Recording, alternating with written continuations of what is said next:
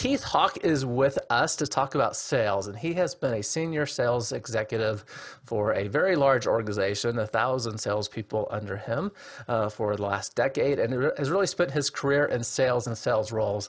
And you're going to find out in just a moment what a treat it is to talk with him and his experience. Keith, how are you? Doing fantastic, Chad. I really appreciate the opportunity to be a part of this event. It's fantastic. I'm glad you can. You spoke once on our podcast before, and that was a very popular episode because as product people, we do want to know how to work better with salespeople. And you have spanned these roles in a sense and are a really good place for that. First, kind of by way of introduction, I want to share something that was on your LinkedIn profile. And having worked with you, I really related to this too. So this person said, if I were to pick one person to be the model of the kind of leader that I aspire to be, it is Keith Hawk. There are others who have shared my future and my fortune. Sorry, I'm getting this messed up. There are those who have shared in my fortune to have worked with Keith's organization and be shaped by his leadership. He expects results and has the emotional intelligence and communicative ability to understand how to get the absolute best from every individual he leads. If you have the chance to work with Keith or to hear him speak, seize it. You will be a better person for it. And I know of the thousands of people that you have impacted over your life that a lot of us, me having the chance to have worked with you as well, would say similar things. And I think as product leaders, product VPs, the ones I've talked to, one of their concerns is they really do enjoy mentoring the people around them, especially their product managers, and also being an influence to the executives that they work with. Just from that perspective, what would you kind of attribute your success to by having that kind of mentoring impact on others?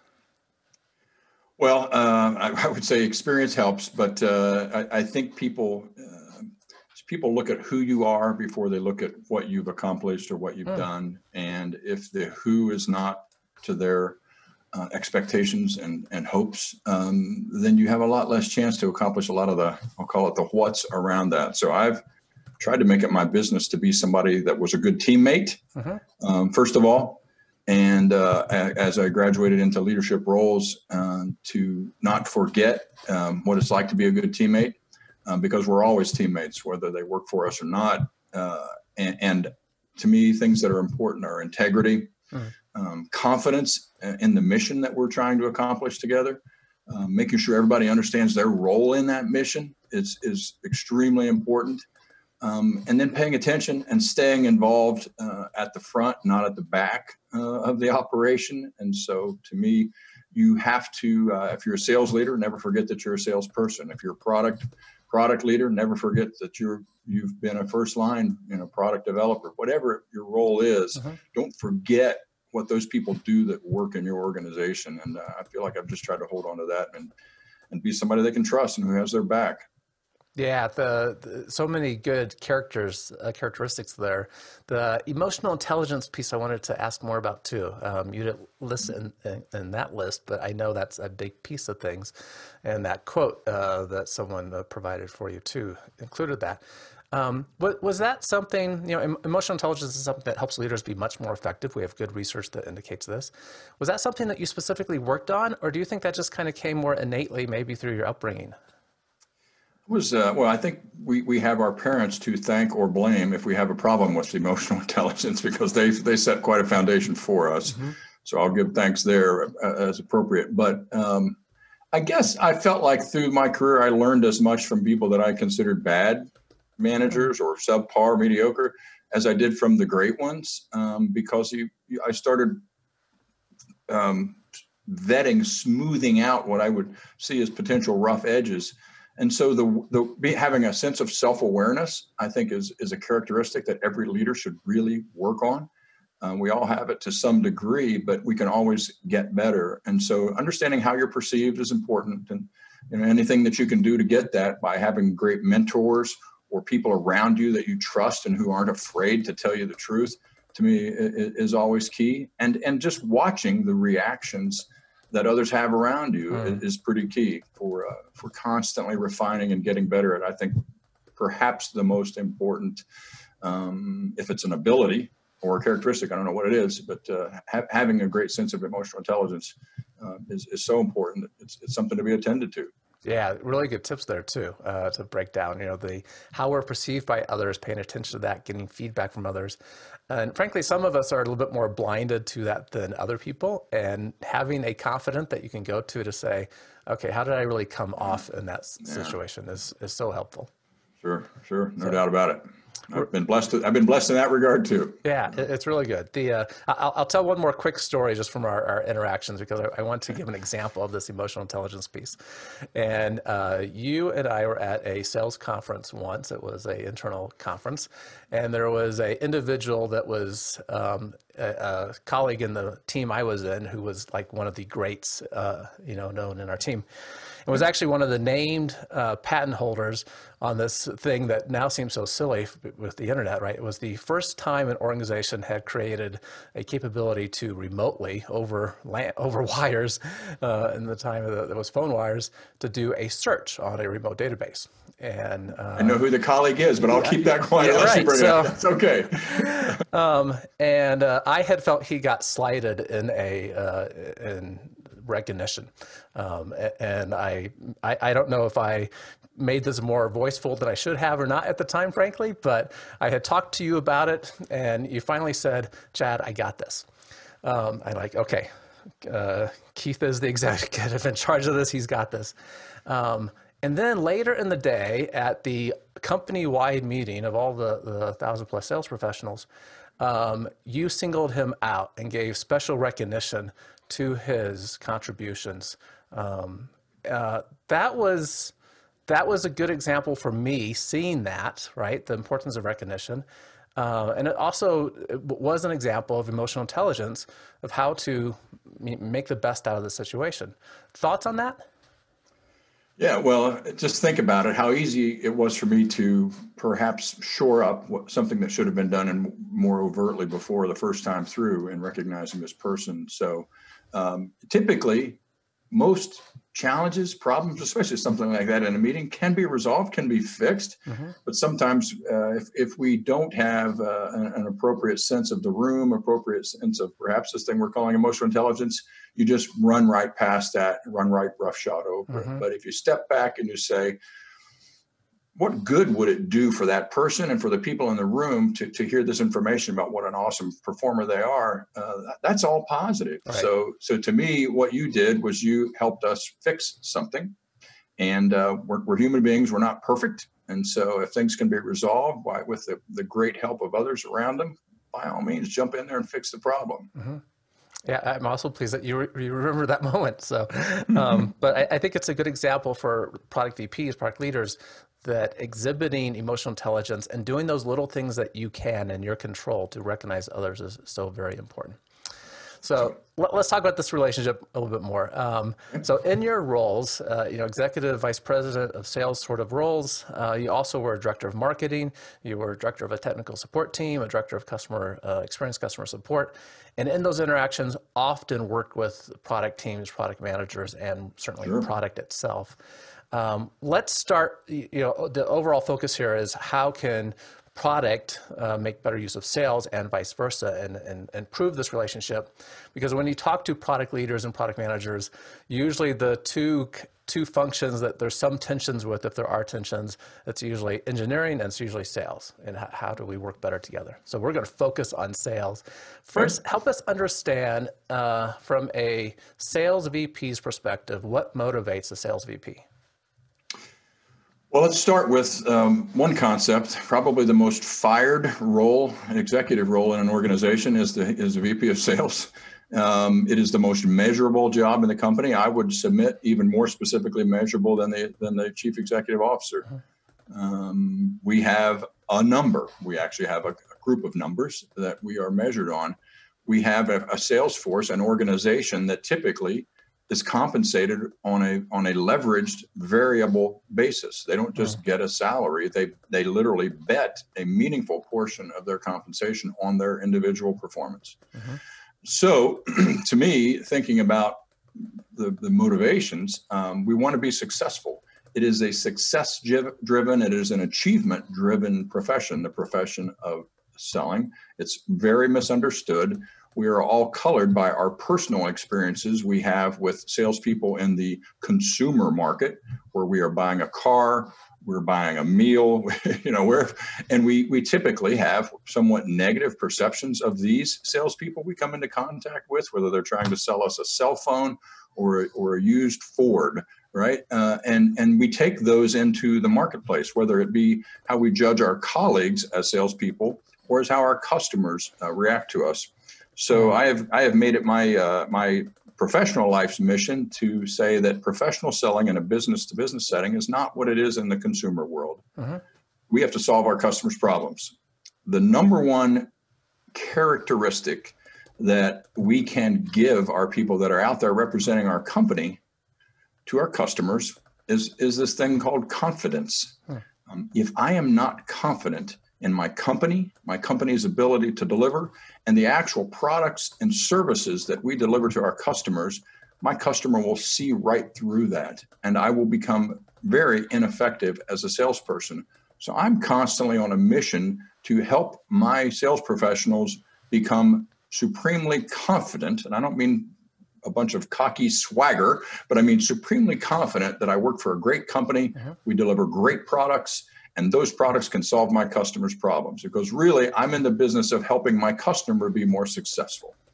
And so if I take it all the way to a product management, sales management kind of an interaction, to me, anything people in product management can do to help lift the capabilities, the abilities, the knowledge, and ultimately the confidence of those people that are out there meeting with our customers, those salespeople, then that's the basis for a great relationship.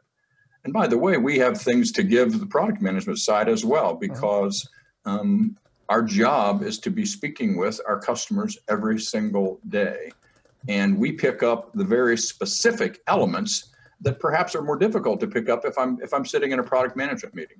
And if I might, I'd tell you one small story.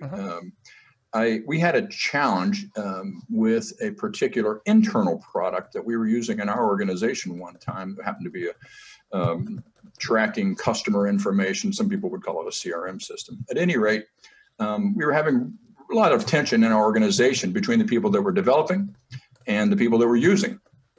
And so we decided, let's get them in the room together. And we had all sorts of technical specifications about how the CRM solution was supposed to work, but it wasn't meeting the needs of the people using it. And so we put a map of the state of Kentucky up on the screen. And we said to the assembled audience, what is that? And they said, that's Kentucky. That's the state of Kentucky. And they said, is that what Kentucky looks like? And everyone in the room said, yeah, that's precisely what Kentucky looks like. And we said, no, it's not. And then we zoomed in tight, and you saw streets, and you saw garbage cans, and you saw cats and dogs and people and barbershops. And we said, this is what Kentucky looks like.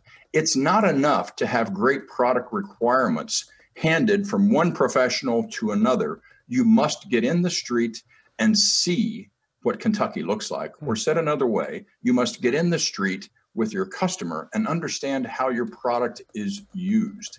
And to me, that's where some of the greatest learnings have ever been. When myself and product management folks have been together with customers, we always make discoveries that we didn't expect going in, because we have assumptions, and we learn that our customers have very different assumptions oftentimes. And it's important to bring those customers together with the people that are building our products so that we truly do the greatest job that we can in that area. Wow, there's so much there to kind of unpack too. So I want to start with this confidence aspect, right? Your perspective here is that sales has a responsibility to provide confidence to the customers. That confidence is coming from a internal confidence, internal in the organization, of our products and how they solve problems and our ability to continue solving problems for customers. Do you think that is widely shared in the B2B space? Because I want to just try to chip away at this notion of sales a little bit. And you said that our view of sales probably is influenced by our personal experiences, like with the buying the car, if that's no doubt about it. Yeah. Yeah. So do you think that is common, or do you think that is more rare because of how you view things in the organization you created? Well, I unfortunately think the stereotype of the salesperson who comes out and just starts pitching, I call it bag diving. They virtually dive into their bag of products and start throwing them at their customer. That is still way too prevalent in the world, including in much of the business to business world. And we can even sometimes, by our behaviors, inadvertently make our salespeople behave in that way as a bag diver, to use my kind of gross term about it, because we do things like have a weekly meeting saying what are all the proposals you have on customers' desk? What is the likelihood that proposal is going to close? How much money is in it? And people understand that their success is dependent on them making these sales. Mm-hmm. And so sometimes they get things turned around and get backwards and not realize that my success as a sales professional can only follow the success of my customer. And if we always live and work in that way, I will be successful, but only after I make my customer successful through the utilization of my products and services, then I'll be a professional. But if I get it wrong and I just start thinking my job is to mass manufacture proposals and get them on as many desks as I can and hope that I can get some of the customers to say yes, then I'm going to perpetuate this terrible stereotype that salespeople don't really care about you. Mm-hmm.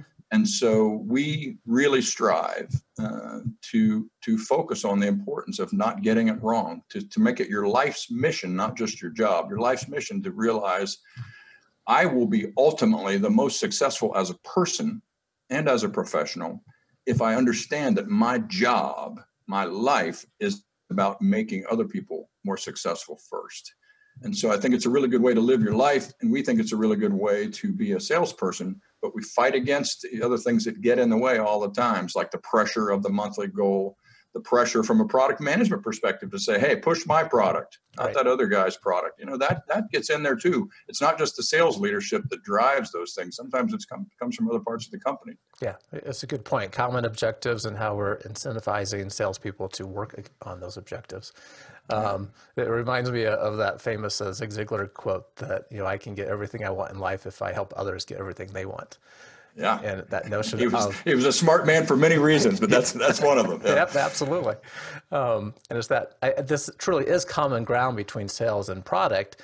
That sense of we want to solve problems for customers, help them have more value to what they're doing because we recognize that's how we have more value as an organization. And I think that's a good place to have. Maybe if there is tension between a sales VP and a product VP, that's a good place to at least find common ground to have a more productive, helpful conversation. Absolutely. We have way more ways to help each other than reasons to hurt each other. And so we must stay focused on the fact that both can richly assist the other side of the equation. We've just got to make sure we get to that common ground and understand that. Okay. So lots of good items in there about what a sales VP is thinking of and how they might approach things. And just to drill in on this confidence aspect just a moment, there was a time in life that you impacted me a good deal on how I thought about sales, because I did frankly kind of have this car salesman perspective in my mind. And I had been in, my early experiences was in an engineering organization where the engineers, we did most of the positioning of our products and we didn't really have sales per se. And so that kind of instills this idea that we can do everything, right? And all these functions in an organization are very important, and we have sales for very good reasons, because our products need to be able to get to customers, and customers need to be aware that we have a way of solving their problems. But you said something once to me, which was on the order of, Chad, if you have a product that helps people, if I went to all the trouble of creating a product that creates value, don't I have a moral obligation to tell people about it? That's a really good way of looking at it from my product perspective. Like, of course I want people to know about it. I'm proud of this work and it does help people. Yeah. How do we tell more people about it? And it recognizes that the world doesn't beat a path to your door, even if you have a wonderful product. We have a very important job to play of getting out there and making sure the world does know about it, because the world has lots of choices. Yep. Absolutely. So that was a very important thought-turning moment for me. We talked about motivation some, if a product VP is going to have a discussion with his or her sales VP and wants to have a better idea of what they're really responsible for, I thought maybe we can help them with that. Kind of what does the day in the life of a sales VP look like? What falls under their responsibilities? You framed this somewhat already, right? There's different measures and goals they have to hit, but what are they involved in? What's their work like? It's a pretty broad role. Honestly, you care about a lot of things. What I have to care about most is who's on my team.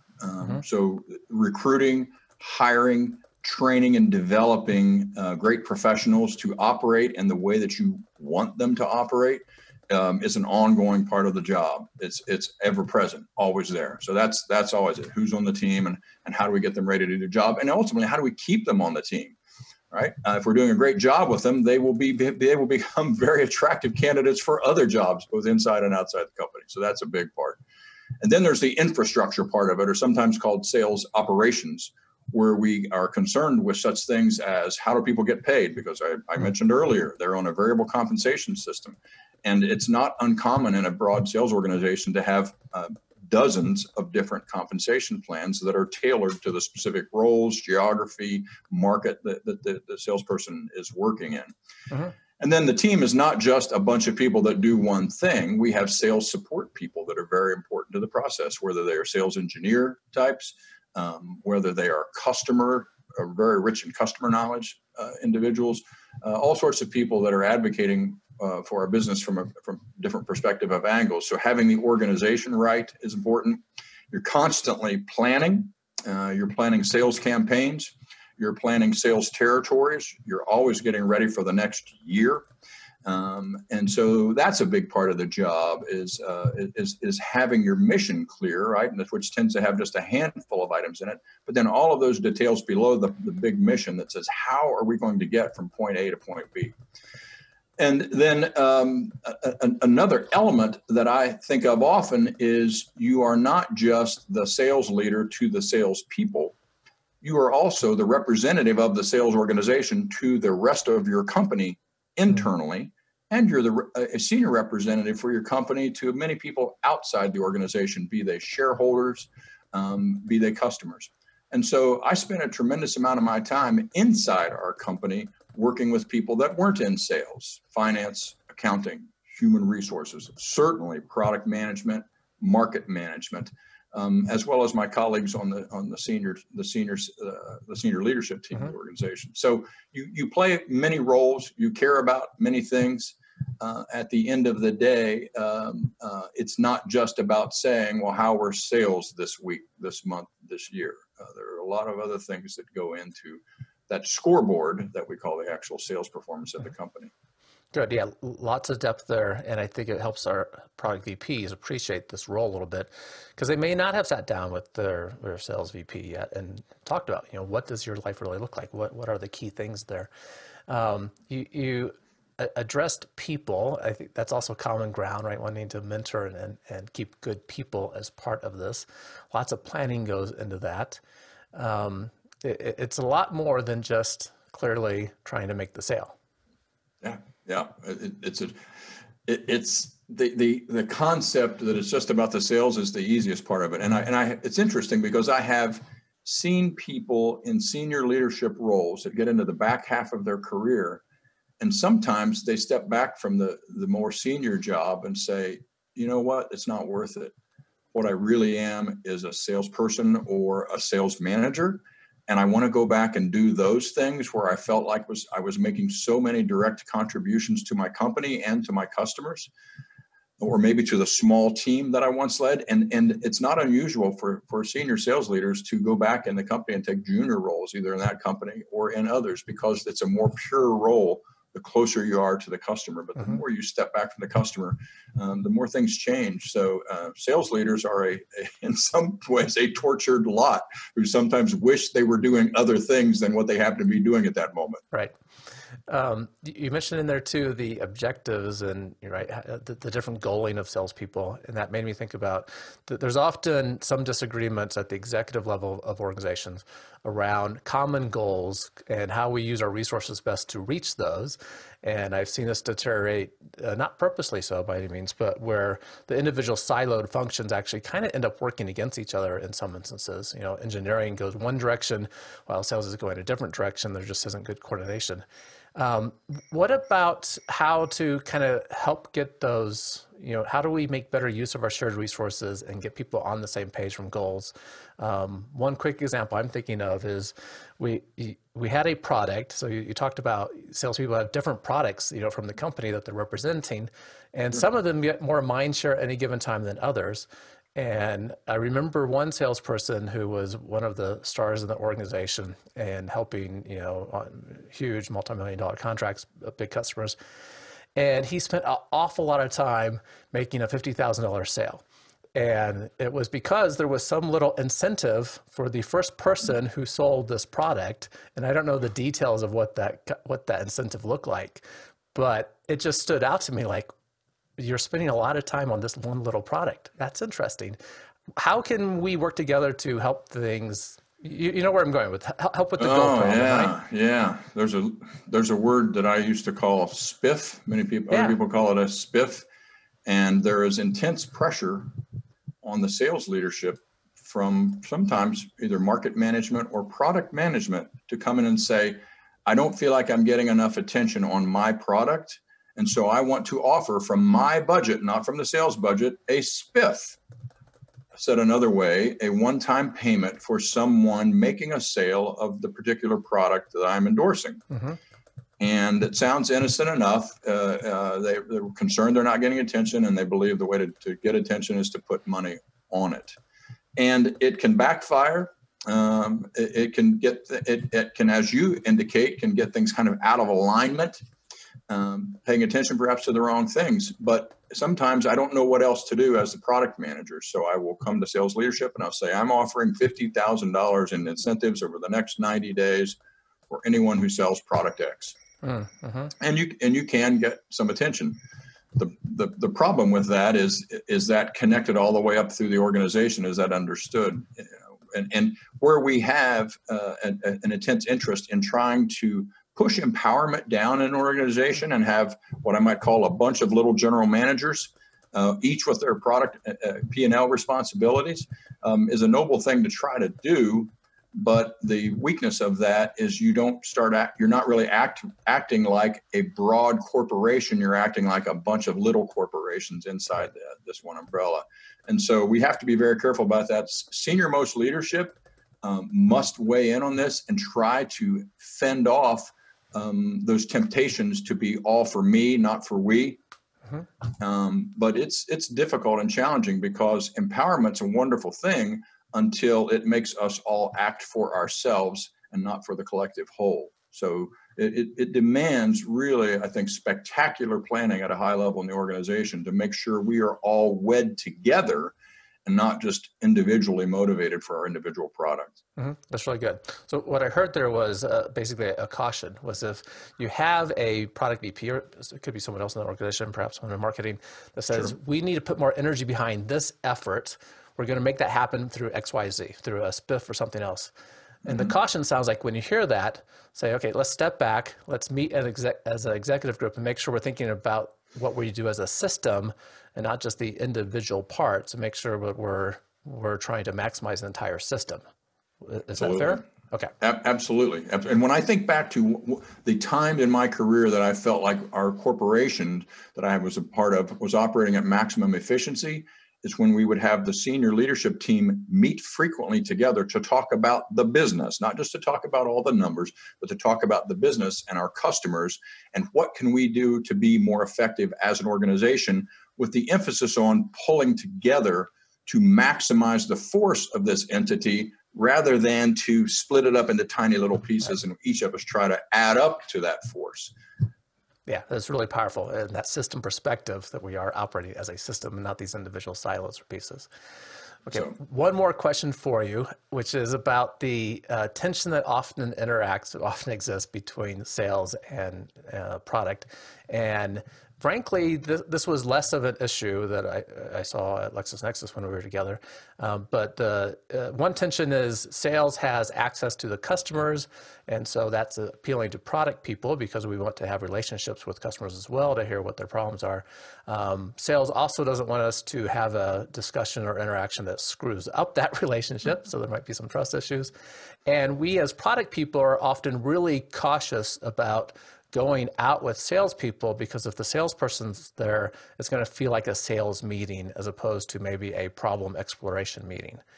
I have my own thoughts because I went through it with you on how we kind of structured that, but can you just address how to kind of resolve that tension and say, hey, salespeople have good relationships, product people need those too, and we can really work well together? Well, I mean, it's almost like dating. I mean, you don't start by going to the prom. Maybe you should start by having a cup of coffee together. And I think getting people into the same room or at least on the same conversation so they know a little bit about each other can go miles to building trust because it's really about trust, right? When there are issues, if I'm a product person, I don't trust that I'm really going to go in the kind of meeting that I want to go on, and I might get caught up in something I don't want to be part of. On the salesperson's part, it might be, I don't want them to say something that's going to slow down or impede my sale. Well, neither one of those parties wants to do something incorrect or improper. Sometimes it's just an understanding of what we're going to do. So to me, the way to have smoother interactions, especially if we're talking specifically about product people and salespeople going on customer appointments together, is let's be careful about what types of appointments we go on. And don't just say whatever they're doing that day, I'm going to be a part of, but rather let's think about where that product person can add great value. And so to me, now there are going to be times when a product person says, I just want to listen. I just want to hear what the customer's saying. I want to see what they're experiencing. But if we can have the type of meeting, which to me, the great kind of customer meeting to go on as a product manager is a review of what the customer's buying, what I used to call the what, why questions. What are they buying from us? Why are they buying this product? What is it doing for them?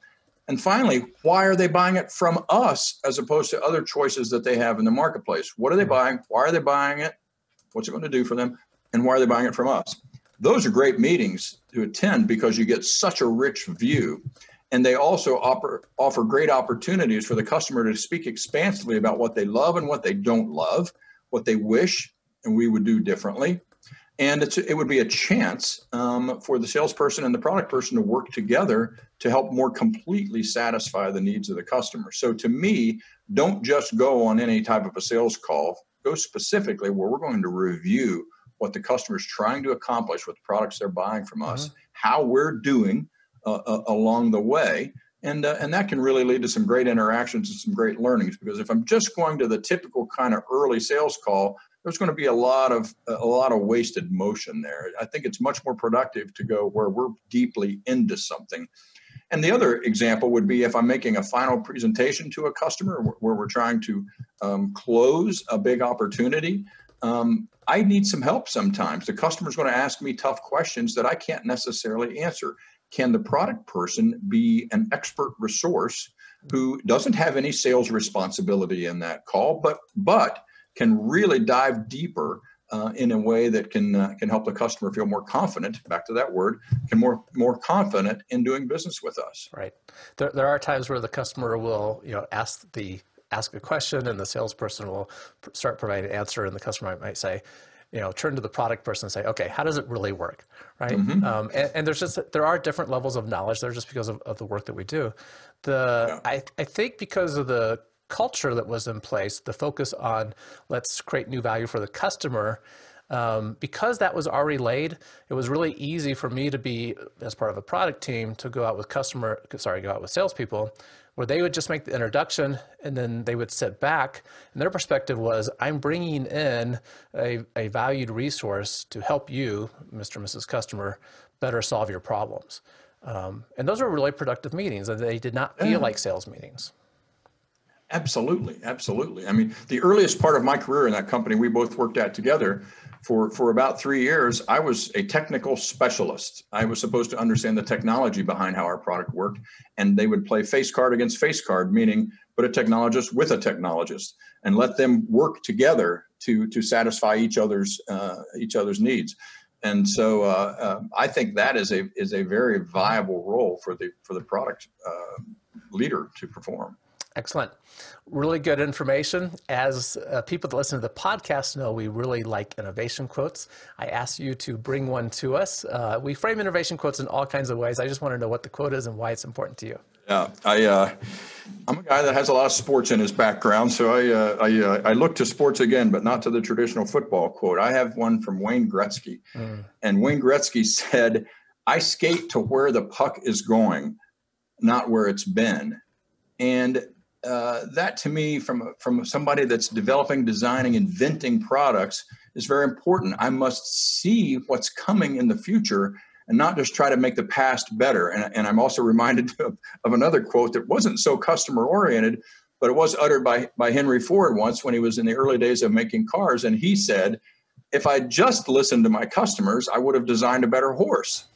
And so we don't always know exactly what we want, but there are visionaries out there among us who can understand the opportunities in the future. And so I think Wayne Gretzky's kind of got it right. See what's going to happen, not just try to make what happened in the past a little bit better. Right. If we know where things are going, that's very powerful.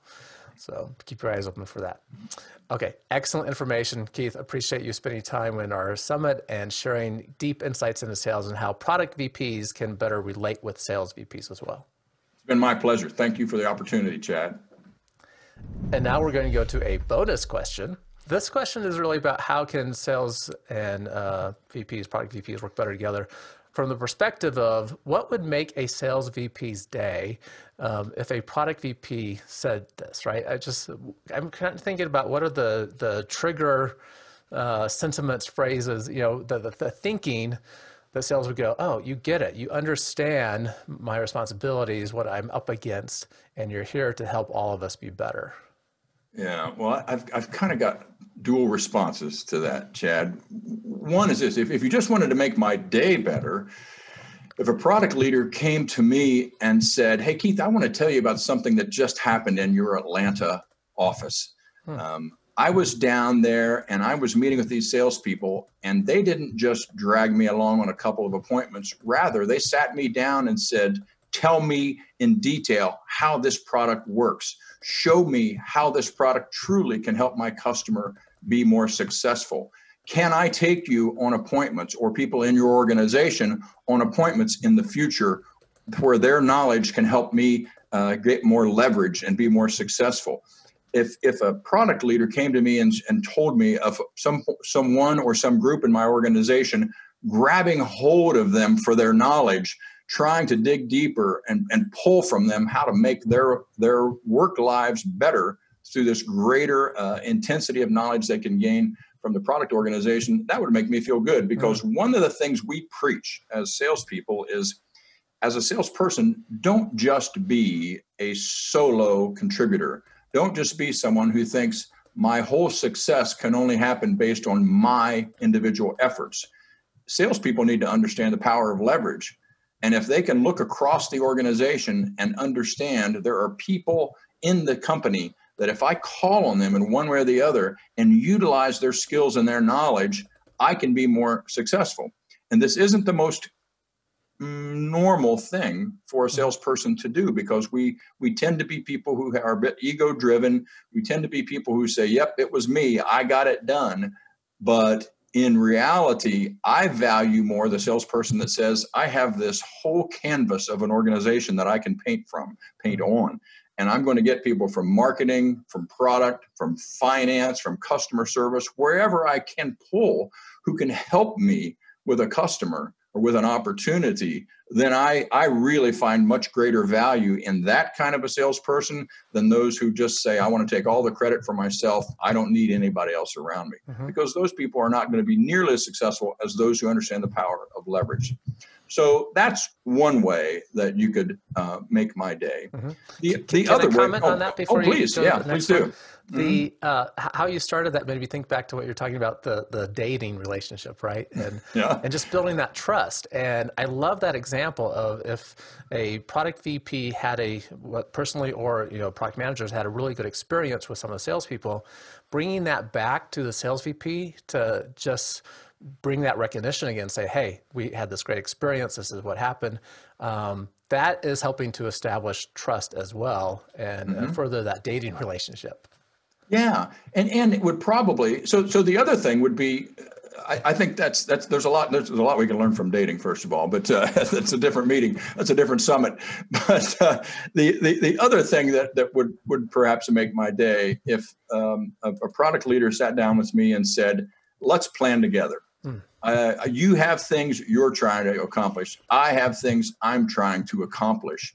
Let's take the time to listen to each other and to truly get what motivates you, what excites you, what is success for you. And you do the same with me. And then once we've made these discoveries about each other, understanding each other in much greater detail, let's understand what that Venn diagram looks like, where we come together and we both can find benefit, and let's capitalize on that. Let's do something special that perhaps others in other companies are not doing, and develop a greater sense of power in the marketplace because of the way that we work together. To me, if more people and more companies sat down and tried to understand each other and their motivations and goals and said, how can I help you be more successful? How can you help me be more successful? Working together like that, amazing things can happen. But too often we don't see this. We stay in our lane and we don't reach out. But those that are truly phenomenally successful understand ways to make the whole organization a part of their team. It's really good, just by coming together and have that better appreciation for each other. One of the key pain points when I talk to product VPs is something they'll often share, that the executive team doesn't understand how product gets created. They don't really know what's involved. And one of the key functions in that is sales doesn't understand when they come back and they ask for XYZ, what that means to us and what it means to our ability to serve other customers or just that one customer. And having that kind of sit-down discussion, right? What motivates you? What do you need to get done? Also gives them the opportunity to explain some of these factors a little bit, to try to be on the same page and not feel like they're working against each other. Yeah, absolutely. And a customer will say anything that they want.